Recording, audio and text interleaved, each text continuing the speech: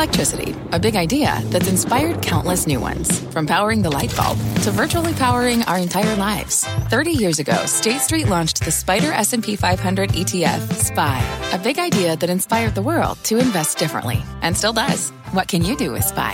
Before investing, consider the fund's investment objectives, risks, charges, and expenses. Visit ssga.com for a prospectus containing this and other information. Read it carefully before investing. SPY is subject to risks similar to those of stocks. All ETFs are subject to risk, including possible loss of principal. Alps Distributors, Inc. Distributor. Market moving insight and analysis. Join Jim Cramer, David Faber, and me, Carl Quintanilla, on the opening bell hour of CNBC Squawk on the Street.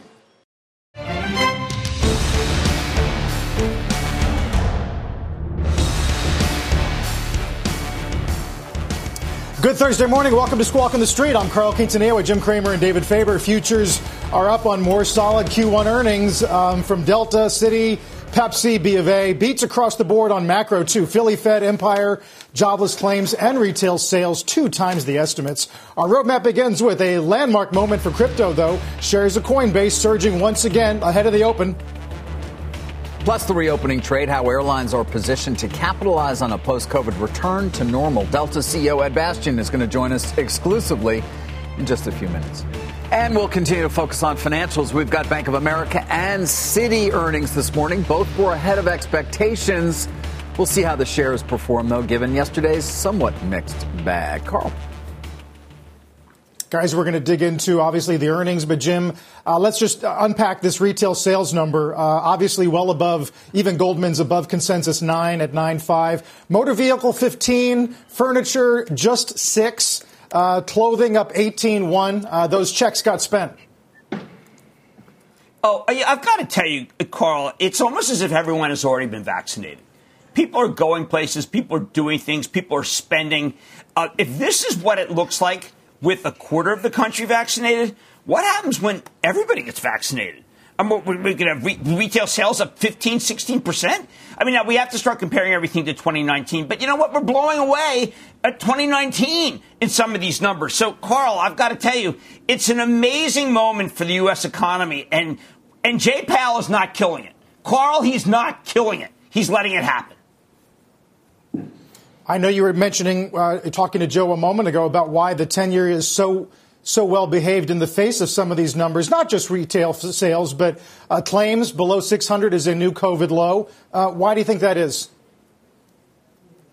Well, I still think if you look at the Commodity Research Bureau, look at the Bloomberg Index, which I really like, we are still not back to 2018 levels on their inflationary index. And I think that means that Jay Powell looks at that. I think he looks at the fact that oil could be transitory. Plastics definitely transitory. Linerboard not. And I like linerboard sensitivity. Cars a problem because of the cost of freight. Freight's a problem everywhere. But we're not back to where we were. David, as long as we're not back to where we were, why take your foot off the gas line? That's a question that's going to continue to be asked. And there are those who are going to continue, Jim, to speak concernedly about inflation. Guys, we're going to talk financials. The rich people. Yeah, we're going to talk financials in a bit, Jim, and go over the stock prices. But I'm just looking through Bank of America's slide presentation that's come along with their earnings release this morning. I mean, you can see it. I know you probably already looked through it, too. The economic recovery has gained speed. They have a slide. They have a slide on payment spend, year-over-year change in terms of credit spending, debit spending, total payments year-to-date, total payments monthly, credit card days past due trend. I mean, all of it looking positive, both spending and delinquencies and all the things you'd expect to see. You would expect, I guess, that's only going to continue. Oh, yeah. I mean, you're talking about 1 million people opening an account, another million. They're still hiring 20,000 people. But, David, if you do get a rate increase, okay, if you get a rate increase, at no additional cost, what can these guys earn? I mean, look, they earned, without all these new people, not that long ago, they earned almost $3, right? Yep. Now they have all these new people. And why can't they earn, I don't know, $330, $340? The street, David, is looking for $260 for next year. Right. For the end of this year. $290 for 2022, $260 for this year. Well, that's just nuts, David. It can't happen. I know that that Joe was saying how liberal you can use the word knucklehead. It's a knucklehead who keeps their earnings estimates down here. I don't know, 330, 340 for 2022. David, these stocks turned out to be radically inexpensive. And when they're radically inexpensive, you can see why the stocks have to go up even more. JP Morgan punished yesterday because of how good it was. Yeah. Wells, how much? Because it's so bad, it was loved. It was right. So, David, I think these stocks, they are justified in their moves. I mean it. They're going to move more. We should point out this. There did include Bank of America's earnings, a $2.7 billion net reserve release. Of course, saying what we all know, an improved macroeconomic outlook and lower loan balances. Yesterday, you also had that with J.P. Morgan. But to your point, I mean, the key, though, will continue to be, are we going to start to see significant increase in loan demand? We can talk both for the consumer, but even more importantly, from corporate America. I don't know the answer to that at this point, Jim. I still think it's got to happen. I think that people are caught. We'll talk to Delta. I think a lot of companies were caught like the autos. I mean, the auto companies simply didn't believe that the numbers would be that good, so they didn't order enough chips. They weren't ready with the demand. I think that these checks from the government, David, they worked. And they've made it so people are more confident. I think the whole program worked. Now, of course, if you think that it's going to be wildly inflationary, then no. But these banks were the principal beneficiaries, David, of the money that went to individuals. And we just have to accept the fact that what people did was they spent half and they put the other half in Bank of America. That's what happened. Yeah. And that's a pretty good scenario for a bank. Yeah. But before we get moving here as well, Jim, just give me your take on Citi, which we see right there, looks up in the pre-market. Net income, $7.9 billion. That was $3.62 a share. Revenue was $19.3 billion. They did return $2.7 billion of capital to common shareholders, repurchasing as many as 23 million shares. And the book is $88 on Citi. What is your take on the quarter? Jane Fraser, of course, having only recently taken over as the company's CEO. Well, you're going to get you'll be able to get a boost in dividend. The buyback is obviously additive. But what I thought was really special was that Citi's kind of like what Ford was like when Ford decided to be a car company in every part of the world, and so therefore just committed to losing money everywhere. Ford was interesting. They were like sticking by the "we will lose money no matter what" thesis, which I always thought was a bad way to run a business, David. Citi's getting out of places. Yes. They're getting out of 13 markets. Citi was deeply committed to losing money everywhere. Australia, Bahrain, China, That's India, changed. Indonesia, Korea, Malaysia, the Philippines, Poland, Russia, Taiwan, Thailand, and Vietnam. They're getting out, right? Only the moon was missing. I mean, if you want to lose money in places, I don't know, Alpha Centauri, they weren't missing there. We got to go to Carl, David, but the idea of Citi deciding to make money everywhere and not putting money in the Big Dipper, it's a very radical positive. Carl, back to you. Guys, don't go anywhere. We were looking at Delta's earnings, and Phil LeBeau on that point joins us with a very special guest. Morning, Phil. Good morning, Carl. Quickly, let me give you the Q1 numbers from Delta. A greater than expected loss of $3.55 a share. But keep in mind that the estimate was moving around quite a bit. It was at $3.17 a share for a loss in the first quarter. Revenue coming in better than expected at $4.1 billion. But perhaps the most important metric, they swung to positive cash flow in March. $4 million a day is what they were bringing in. Let's bring in Ed Bastian, the CEO of Delta. You expect daily positive cash flow from here. It raises the question, and you heard Jim talking about it, if this is what the country looks like with only a quarter of the people vaccinated, what can we expect Q2 and the rest of this year? Well, first of all, great to see you in person, Phil and Bob. It's great to do this live, and I think this is an indication of what's to come as we start to get our business and our world back to some level of normalcy. When I look at the first quarter, what's been clear to us is that our business has made a turn, and that turn is active. And it's rebounding in accordance with how the vaccination rates are growing. People don't necessarily appreciate 50% of the U.S. adult population have had at least one shot of the vaccine, and 75% of our customers tell us they expect to be fully vaccinated by Memorial Day. So we've seen a huge surge in bookings just over the last couple of months. In March, we had twice the amount of bookings that we had just in January, just 2 months earlier, and that's what led to the elimination of cash burn, the generation of real net cash flow positive $4 million a day. and confidence as we look forward to. The thing, though, of all that, Phil, that I'm most amazed by is that we're doing this while we're still missing 50% of our revenue base. International is still largely closed. Business travel continues to be quite muted, and we're still not selling the middle seat until next month. So our team's doing a great job. It's the resilience of the business and the franchise that's coming through here and the strength of our people and the brand. Lord only knows when international is going to come back. So let's talk first off with business travel. What's your outlook in terms of what you are hearing back from corporations in terms of how much more they expect to send their people out on the road either this summer or let's go into the fall and into later this year? Well, business travel right now is about 20% of what we would expect normally for this time of year. And what the corporates are telling us is that they're waiting for their employees to get vaccinated in order to open up their offices. So with those vaccination rates continuing to climb, I'm expecting that we're going to start seeing offices reopen this summer.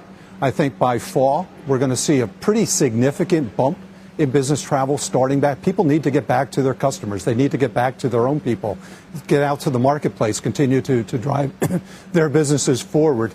I know here at Delta, we're planning on reopening our campus officially in the month of June, and I'm hearing more and more people thinking about moving those dates up as the vaccination rates continue to decline. Jim, you've got a question for Ed? Yeah, Ed, first of all, I just love seeing you with Phil. I did something last week that was shocking. I took a Delta flight to Mexico City, and I heard someone say, it's an extremely full flight.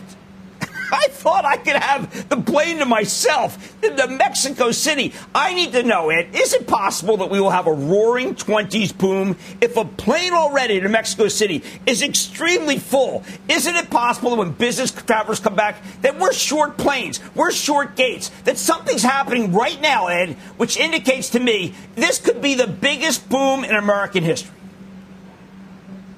I agree with you, Jim. Already, our domestic business, this is going to be led by the consumer, clearly. Our domestic business, consumer business, is back to about 85 to 90% of what it was pre-COVID levels. And that's still with a tremendous amount of concern in the marketplace until vaccinations get us to herd immunity. So I could not agree with you more. I think the pent-up demand is unbelievable, and we're getting everything we can do to get ready to be able to serve that demand come this summer. And I spoke to the CEOs of all these banks. They expect, because other banks are going for customers, they have to go. They're talking about gigantic travel budgets in Q4. Are you seeing that for the businesses? We are. People know that they need to get back out on the road, and they need to be out in front of people. I'm taking a tremendous amount of visitors into our business. I was with a head of one of the large financial institutions that came down with their team to see me yesterday. And the more people see others are doing it, the more compelling it will be for others to force them, not just to get back out into the road, but also get our businesses back open again. We need to get this economy moving. Already it's doing well, but it requires the businesses now to start leaning in. Ed, it's David Faber. A quick diversion here from me to that voting law in Georgia. Delta, of course, has been front and center in what has been a pretty heated debate. You know, on the 26th of March, you put a statement out regarding the passage of the bill that was, fairly even in its approach. You praised some parts of it. You also said you understand why there might be people who are somewhat frustrated and there's more work to do. 5 days later, though, you came out with a statement that was much stronger, saying, I need to make it crystal clear the final bill is unacceptable and does not match Delta's values. Why the change in those 5 days? And do you regret having come out with that much stronger statement against the bill? I don't regret it, David. And what happened over the course of that 5 days, we were finally able to get our hands on the bill. This process was done very quickly without a lot of transparency. And none of us knew. It's a 100-page bill. None of us really appreciated and understood all the elements that were in there. We knew there were concerns, but when we saw not only what those concerns were, but we heard from our African-American community here in the state of Georgia. Remember, we're the largest private employer in the state, and we've got a very large employee base who's black. Hearing their frustrations expressed, we felt compelled to have to express those concerns. Let me play off of David's question with a follow-up. Ken Chenault, Ken Frazier, they have drafted essentially a pledge that was put out to corporate America over the last couple of days. Our own Andrew Ross Sorkin wrote about this in the New York Times. And a number of companies and CEOs signed that pledge, essentially saying, look, we are going to be fighting this push for more restrictive voter laws. Yet Delta and you did not sign that pledge. Why not? Well, I thought our statement spoke for itself. In fact, I think our statement was candidly probably a bit stronger than what that statement was. And I spoke to Ken over the weekend and expressed the fact that we've already made our statement, and I endorse what he's doing. I agree in terms of the tone and the context of what that statement was, but we didn't feel the need to go out yet again with that same theme. One last question for us before I know we've got a busy day. We're going to send it back to the studio. Yesterday, the CDC is out with a study essentially saying that, look, we have looked at the impact of either blocking a middle seat on an airplane or filling it with somebody. If there's a little greater distance between passengers, there is less of a likelihood of the spread of a virus. This study comes out at a time when you guys are preparing to start selling that middle seat. Does it give you pause? Do you have to sit there and say, is this the right move right now? Not at all. That study was based on 2017 data, so it doesn't take into account any of the safety protocols that we've implemented, including masking, the electrostatic spraying, the cleanliness of the surfaces, the distancing that we were doing throughout. And as you know, we were the last airline to keep that middle seat open because we thought it was important. Our experts tell us with the vaccination rates where they're at and demand being as strong it is, it's absolutely safe to sit in that middle seat. Ed, thank you very much. It's good to be back down here. Actually, guys, where we are is the Delta Museum. It's a vaccination site. There are chairs. You can't see it right now, but there are chairs all around here. You're doing, what, about 5,000 a day? We're doing collectively on the campus in the airport 5,000 vaccinations a day in our site. Wow, 5,000. Well, it's good to be down here and to talk to you in person. Carl, I will send it back to you. All right, Phil, it's great to see you back on the road. Our Phil LeBeau in Atlanta. Let's get industrial production. Rick Santelli. Yes, Carl. Industrial production for the month of March is hitting the wires, up 1.4%. Definitely a disappointment. We're expecting a number closer to 2.5%. And in the rearview mirror, we actually increased last month's negative number from minus 2.2 to minus 2.6. On utilization rates, also a disappointment, 74.4. We're expecting a number closer to 75.7. And this follows a downward revision to last month as well, 73.8 to 73.4. So manufacturing for the month of March, definitely disappointing a bit, but it is the only number today that seems to be aiming in the disappointing direction. Whether it was retail sales or initial and continuing claims, they were much stronger than expected. Carl, Jim, David, back to you. All right, Rick, we'll see you for more data at the top of the hour. Take a break here. Futures look pretty good. We'll dive into more of the earnings today. Got some good research calls as well, including more initiations of Coinbase, some price target increases for Goldman, a downgrade of Intel. Back after a break.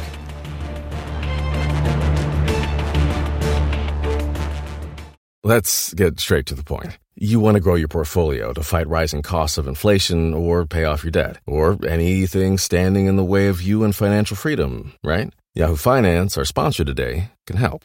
For more than 25 years, Yahoo Finance has been helping great investors like you. Whether you're a seasoned investor or just looking for tips, Yahoo Finance makes it super easy by putting all the tools and data you need in one spot. Yahoo Finance takes a holistic look at the financial news cycle, including breaking news, original editorial perspectives, analyst ratings, independent research, customizable charts, and more. You can securely link your brokerage accounts for a unified view of your wealth, including 401k and other investments. That's how Yahoo Finance gives you insights and helps you take a look at your wealth in its entirety. That big picture perspective is what great investors need. For comprehensive financial news and analysis, visit the brand behind every great investor, yahoofinance.com, the #1 financial destination, yahoofinance.com. That's yahoofinance.com.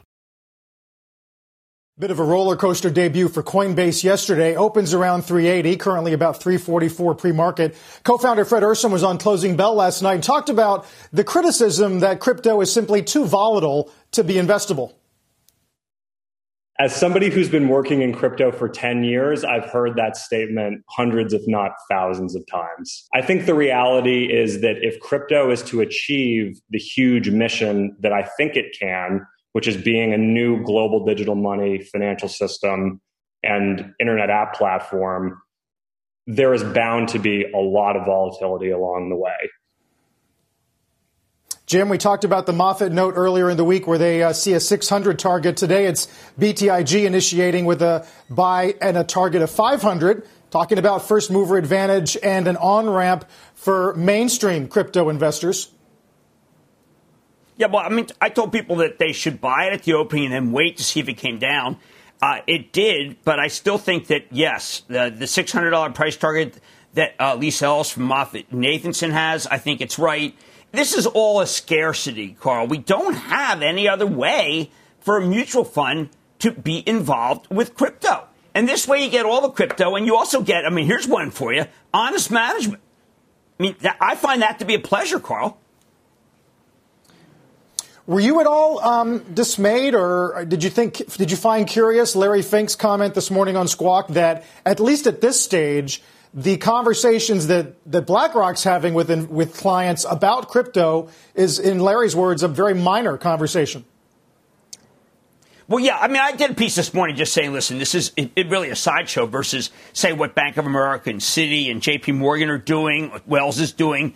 And I did something, David, I decided to become an apostate.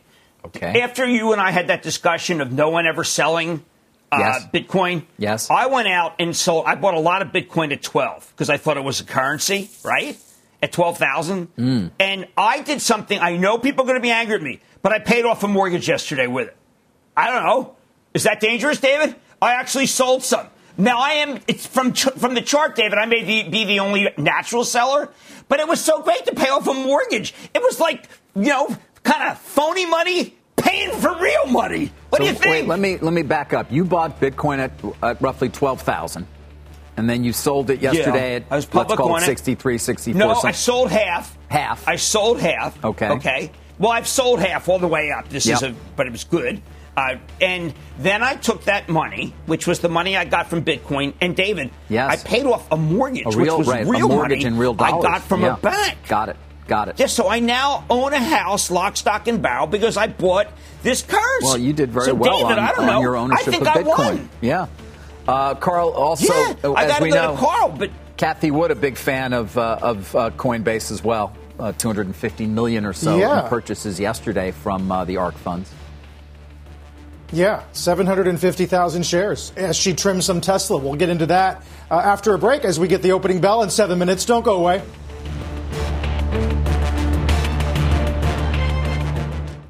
You seek the key, but first, you must learn the ways of precision, craft, and performance with Acura's all-electric ZDX. With a premium Bang & Olufsen sound system up to a 313-mile range and a Type S variant with an estimated 500 horsepower, the ZDX is their most powerful SUV yet. Unlock the energy when you visit Acura.com to order yours today. Pretty much what the bulls would ask for on a good day. Futures are green. Blowout macro led by retail sales and jobless claims. Good Q1 earnings and a 10-year yield at 1.6, which is almost a 1 month low or so. We'll get the opening bell in just a couple of minutes.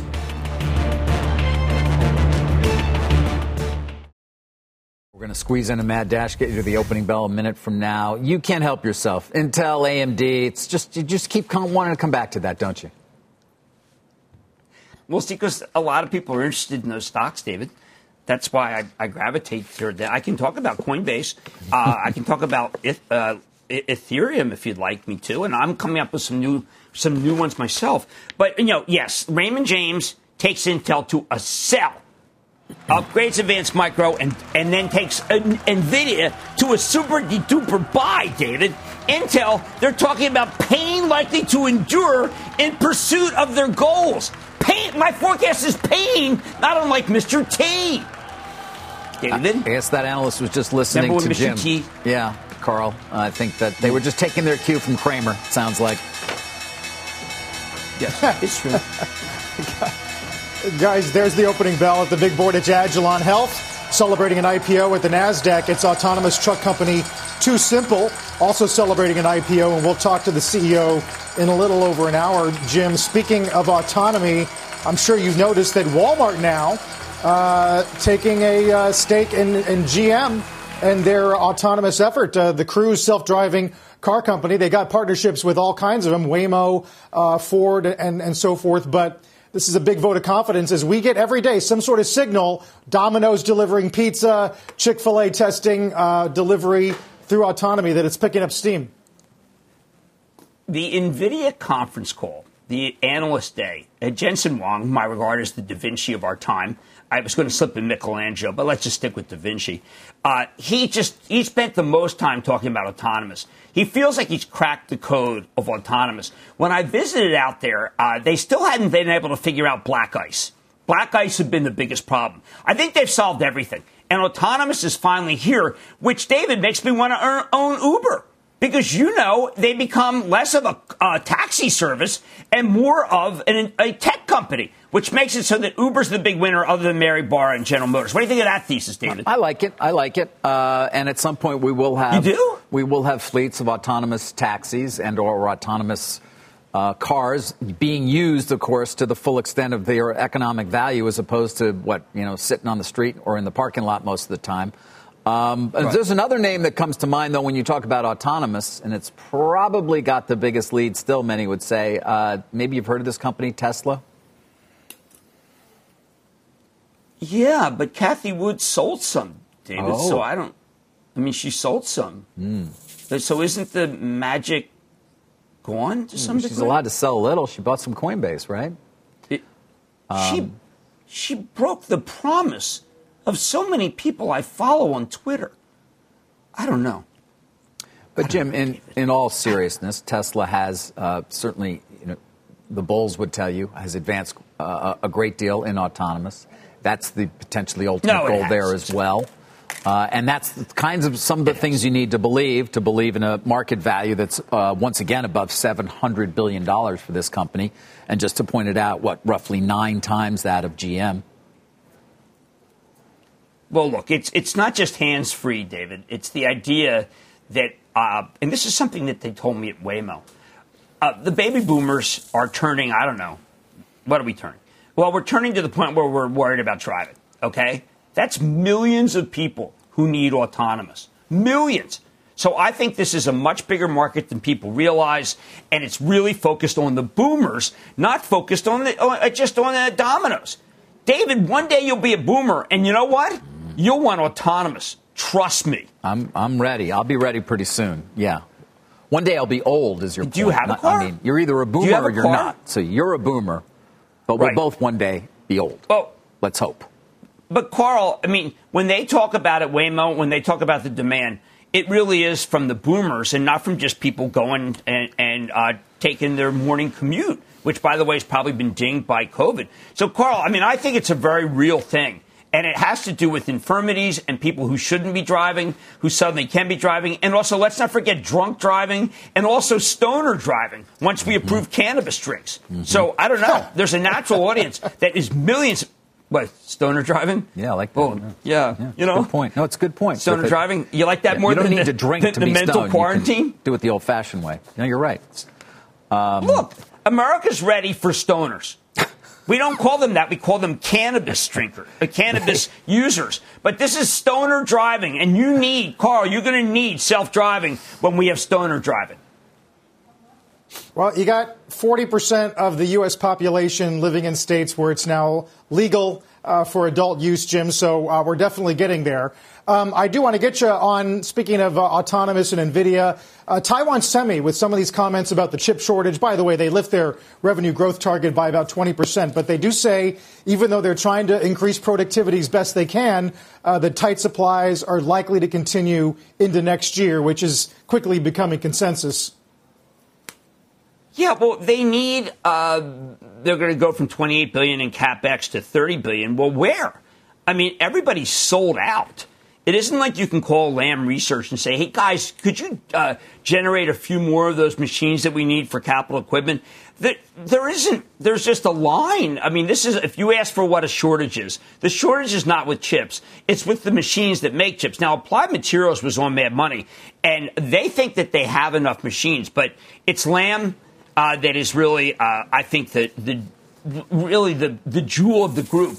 And you need more machines from Lam, Carl. You're not getting them. I got to go to David, but look, Applied Materials is much too cheap, David. I want to stay kind of in this area at least, guys. Let's start with Dell. With Glaxo? You're going right to Glaxo? No, I'm going to the two deals. Well, one, of course, is Dell, which we've known about, but the stock is responding positively. That's the spinoff of the stake in VMware. We got details on that, and it's worth giving them. They've laid it all out for us. I mean, the basics here, VMware holders are going to get a cash dividend of roughly $11.5 to $12 billion. Remember, this is not going to take place. We first told you about this summer. It's not going to take place until after September. It's going to close in the fourth quarter because of tax reasons. They couldn't even think about doing it prior to September of this year. Dell, though, of that, given they own 81%, going to get about $9.7 billion, and it is expected to close in the fourth quarter. But what you're talking about is their shareholders. Dell, you're going to get 0.44 shares of VMware for each Dell share. They're saying that the current estimated value based on VMware's price, less the impact of the special dividend per share of $27. That's roughly 0.44 equals 56.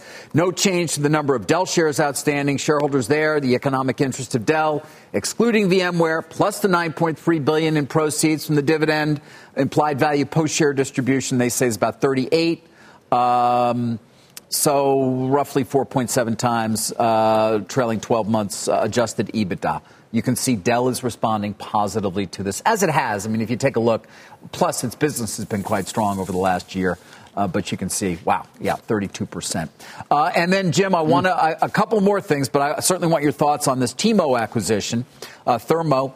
It's a large one, $17.4 billion before debt is what we're talking about here. $47.50 a share for PPD. It's about a 24% premium to the close the other day. They're saying it's going to be accretive, but what really it's setting this company up for now is sort of kind of being the end-to-end for the biotech industry in terms of, okay, you come up with the intellectual property, you do the science, you give it to us, and now it's not just we give you the chemicals and the labs and all those things, but now actually we do the manufacturing and we do the testing, right? This is a company that did the research trials for Moderna and the COVID vaccine. And so I know you don't question Mark Casper, excuse me. Mark Warner was Senator. Mark Casper. And few shareholders do as well, do they, Jim, given their track record of success when they do large acquisitions? I was going back and forth with Mark Casper, and one thing is certain, David. This stock is reacting the way it should. They've got so much cash from their gold standard PCR machines that they've got to put it to work. And this is a genius deal because the more that this market stays vibrant, the more biotech companies come public, and there are so many, the more that they have to do trials. And doing a trial is a lot better than doing a drug because they get paid, David, whether it fails or succeeds. So I thought this was brilliant. Now, David, is there any chance that this could be blocked? No. You know that Thermo's tried to do some deals. Yes, QIAGEN comes to mind. But in this case, you're talking about a company that was once an LBO. It's since come back to the public market some time back. But Carlyle and Hellman and Friedman, who took it private, still own 53%. And I'm told the two of them, in addition to one additional shareholder, they've got 60% of the vote, the consent for 60% of the vote. It's done. They're not going to be a question here in terms of a shareholder approval or being held up in any way, Jim. So on this one, Thermo Fisher tied it up ahead of time, given the ownership profile of the company already was in the hands of two large shareholders. It was essentially sponsor controlled, given they had taken it private and then back to the public markets. But that's a good point. I mean, it's a serious multiple to revenues. It's a high margin business, but $4.7 billion in revenues, $17.4 billion equity value, over $20 billion enterprise values. They're paying a decent multiple here. But it's a turnkey operation, David. What will people do to be able to just make one phone call, send the drug over, or get it to work? And I just think that Mark Casper, once again, has demonstrated that he has got a vision about what has to happen in this world. And remember, he was the first to be able to have something that made us know whether we have COVID or not. And I've got to tell you, he has so much cash. He had to put it to work. High quality problem, David, but this is... Look at this. You spend $17 billion, the stock goes up. I know. Well, look at that 10-year. Look at that 10-year record. That's supposed to be the way it works, right? Look at him. Yeah. It's been... Yes. But Danaher is the same, remember. Yes. Yes, Danaher is a very similar chart. Guys, before I'm done here, let me quickly come to something I've been following now for over a year, which is, well, now Merck's development of an antiviral drug called Molnupiravir. We did get a press release from Merck early this morning updating us on the progress they're making, Merck and Ridgeback Biotherapeutics, an update on the clinical development for Molnupiravir. It's that oral, remember, therapeutic for treating mid to moderate COVID-19, as I pointed out many times, and there are others being developed as well. It could be a key for us because it's not as though the virus is ever going to fully go away, unfortunately. It will always be there. We hope to bring it down to very low levels. Nonetheless, with variants and with that being a fact, you're going to want to have an antiviral available that will knock down the virus quickly. So far, so good. Phase 2-3 trials. They are now moving. They are sort of, the trial design. They're moving to sicker people being enrolled. Maybe hard to find them in the U.S. because you're looking for an over 60 crowd to a certain extent, many of whom may have already been vaccinated. But it is a worldwide trial. This is still an important drug, and we did get that update. Jim, perhaps you get something here in terms of the data by the fall, and then you get a quick approval. Many would love to see it on the market if possible, and if it continues to play out the way it has in terms of, again, in early COVID and moderate. It's not for people in the hospital, and they've even sort of abandoned that part of it. It's when the virus first hits, knocking it down quickly and reducing any effects of it and the ability to transmit it. Carl. It's going to be key, guys, especially if you believe Dr. Gottlieb, who told NPR yesterday that it's going to be hard to get demand, Jim, he thinks, above about 160 million vaccinations. He thinks it's going to be hard to get past that number, given the hesitancy that's baked into the country right now. Really quick, Jim, on Coinbase, still trading below yesterday's open, but what do you think constitutes success right now in terms of price for a new issue like this? Well, I think that there are a number of people who feel that there's just that it has to be bought every single day. And so I don't think it necessarily has to go up 100 points. But I think you're going to see people put money to work every day, and it's going to end up being like Palantir. Palantir did a deal that had everybody excited, and then it broke down, and then it just was nonstop. And a lot of that was, we make jokes about it, I don't mean to at all, was Cathie Wood buying it every day, and then you get her list of what she buys at 6:40 p.m. between 7, and she was buying Palantir every day, and look what happened. It went to the 20s. So, Carl, I think that every day you're going to see at 6:40 p.m. that she's bought Coinbase, and every day she does it, then I think the meme crowd goes and buys it themselves. All right, guys, tech is definitely in charge this morning, up about 1% plus. Record high Dow, record high S&P once again, and the VIX below 17. Let's get to Bob Pisani. Hey, Bob. Hello, Carl. It's a great start to earnings season. 3-1 advancing to declining stocks. Take a look at the sectors. They're not really what's critical. It's what's critical is earnings, but tech's leading the way. You can see the growth sectors here, but even defensive, healthcare and consumer staples strong. Energy weak, banks a little weak. This is typical. Once banks start reporting, they're normally weak for a few days into reporting season. I wouldn't be concerned about that. What's amazing here is remember the game.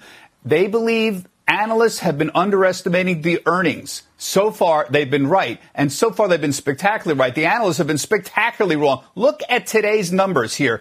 The U.S. Bancorp, Bank of America, Citigroup, United Health, Pepsi. Nobody got the estimates right. The highest estimate of any analyst here was way below the reported number. And most of these have 20 or more analysts reporting them. Way off. We're talking about chimpanzees. They didn't even hit the dartboard, let alone hit the bullseye. And that's what moves the stock market forward when you say, well, we knew they were too conservative, but wow, they're really too conservative. That's why you get the stock market moving forward here. If you look at the actual reports, what the stocks are doing here, you can see it's sort of a mixed bag. There's been a lot of discussion amongst the analysts on the banks. It's very noisy with the bank numbers here. Most analysts prefer to focus on loan growth, net interest income, which is fair, not great, obviously, instead of reserve releases or other things like trading activity, which is very noisy. So that's why you get the banks kind of moving around. But United Health, Pepsi are moving to the upside here, reminding everybody what moves the stock market, what moves stocks, there's four principal things. Number one is earnings and whether they're going up or not, and they have been increasing. Number two is dividends and whether they're going up, and they have been increases. Number three is changes in the multiple, the PE ratio. Right now, I would call it stable at about 21 to 22 times forward earnings. And finally, a lot of people like to look at liquidity. How much money is there to buy stuff around? And that is very high. This is why the stock market is high right now, because these factors are all aligning. As for reported earnings, Larry Fink was on this morning, and I want to give you just a sense of just how big the big people are getting, and nobody's bigger than BlackRock. $172 billion in inflows. This is an amazing number. Now, we're talking about all asset classes, ETFs, everything, but that's in a quarter they took in here. Their iShares ETF business, $2.8 trillion. That's almost 60% of the value of the entire ETF business in the United States. One company controls about 60% of the entire ETF business. That's an amazing. Larry Fink made that deal many years ago, one of the greatest deals in history. Assets under management, $9 trillion. Think about that, $9 trillion here. And investors in BlackRock have been very richly rewarded. You can see that those shares have doubled since the bottom in March. Carl, finally, just want to quickly note my favorite thing looking at the retail sales number. If you don't think the reopening is real, take a look at these numbers. Sporting goods up 23%, gasoline 11%, and my favorite, restaurant and bars up 13%. That reopening is very, very real. Carl, back to you.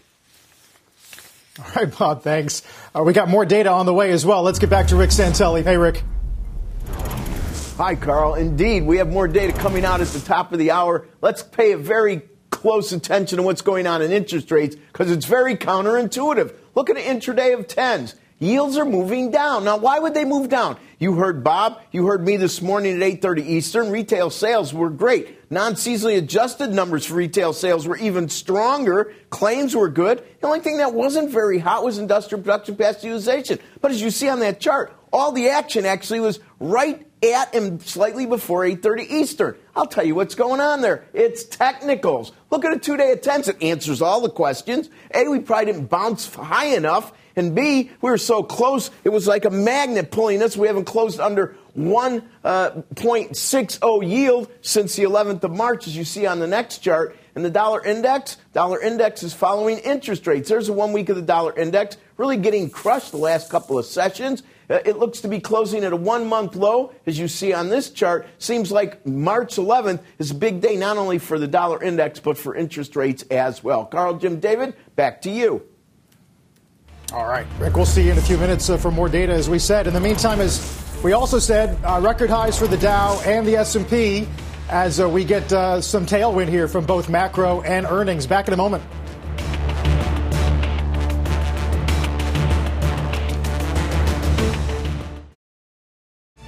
Strong tape this morning, but the bank's not really participating. Financials as a sector are red. B of A down 3% as loan growth is challenged. Net interest income obviously a little bit weak, and the 10-year yield now below 1.6. More Squawk on the Street continues in just a moment. Let's get Stop Trading with Jim. Yeah, Carl, CDC and really the NIH, both have really been not pushing Regeneron's drug. That was the drug that saved the president's life, you could argue, previous President Trump. Well, Gretchen Whitmer, she's the governor of Michigan. She's got what I think is the worst problem on her hands. And she's talking directly about using Regeneron to save lives and keep people out of the hospital. I do not understand why the CDC does not ever talk about this drug and how hard it is, by the way, to get. Some doctors can't prescribe it. Many hospitals don't have it. I think that's crazy. So Gretchen Whitmer is saying this is the hope. Regeneron, I agree with her, and I think that stock should be much higher. All right, Jim. Currently up about 3 1/3. What's up tonight? American Eagle Outfitters never does TV, and yet they had what is by far the best number of any retail. So we got to have them on. Dr. Michael Mina, I regard as being the foremost doctor right now in the world about self-testing and what we should be doing at home. And it's about time. We forgot about that. It's crazy, Carl. We got to keep the sick people from the workplace because the numbers are still gigantic every day, COVID. So I want to talk to him right now. I can't wait to hear what AEO tells you too, Jim, because it's been a week of news from LB. We had some news on Tapestry today, new CEO. I wonder, are you feeling better about the mall or not? feeling great about the mall. Teenagers love the mall. Maybe they don't have anything else to do. But American Eagle Outfitters had the best number I have seen, and Levi's was great. Denim is back. They want to get out. They've been cooped up. They're ready to roll. Certainly, retail sales might indicate that is true. Jim, we'll see you at 6. Mad Money, of course, with Jim Cramer at 6 p.m. Eastern Time.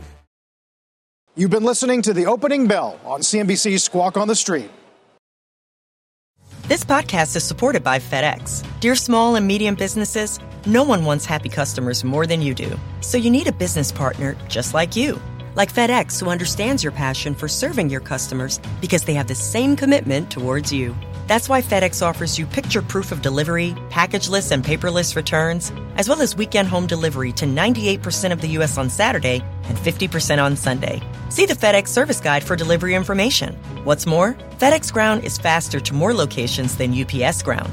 Trust FedEx for timely deliveries. See what FedEx can do for your business. Absolutely, positively FedEx.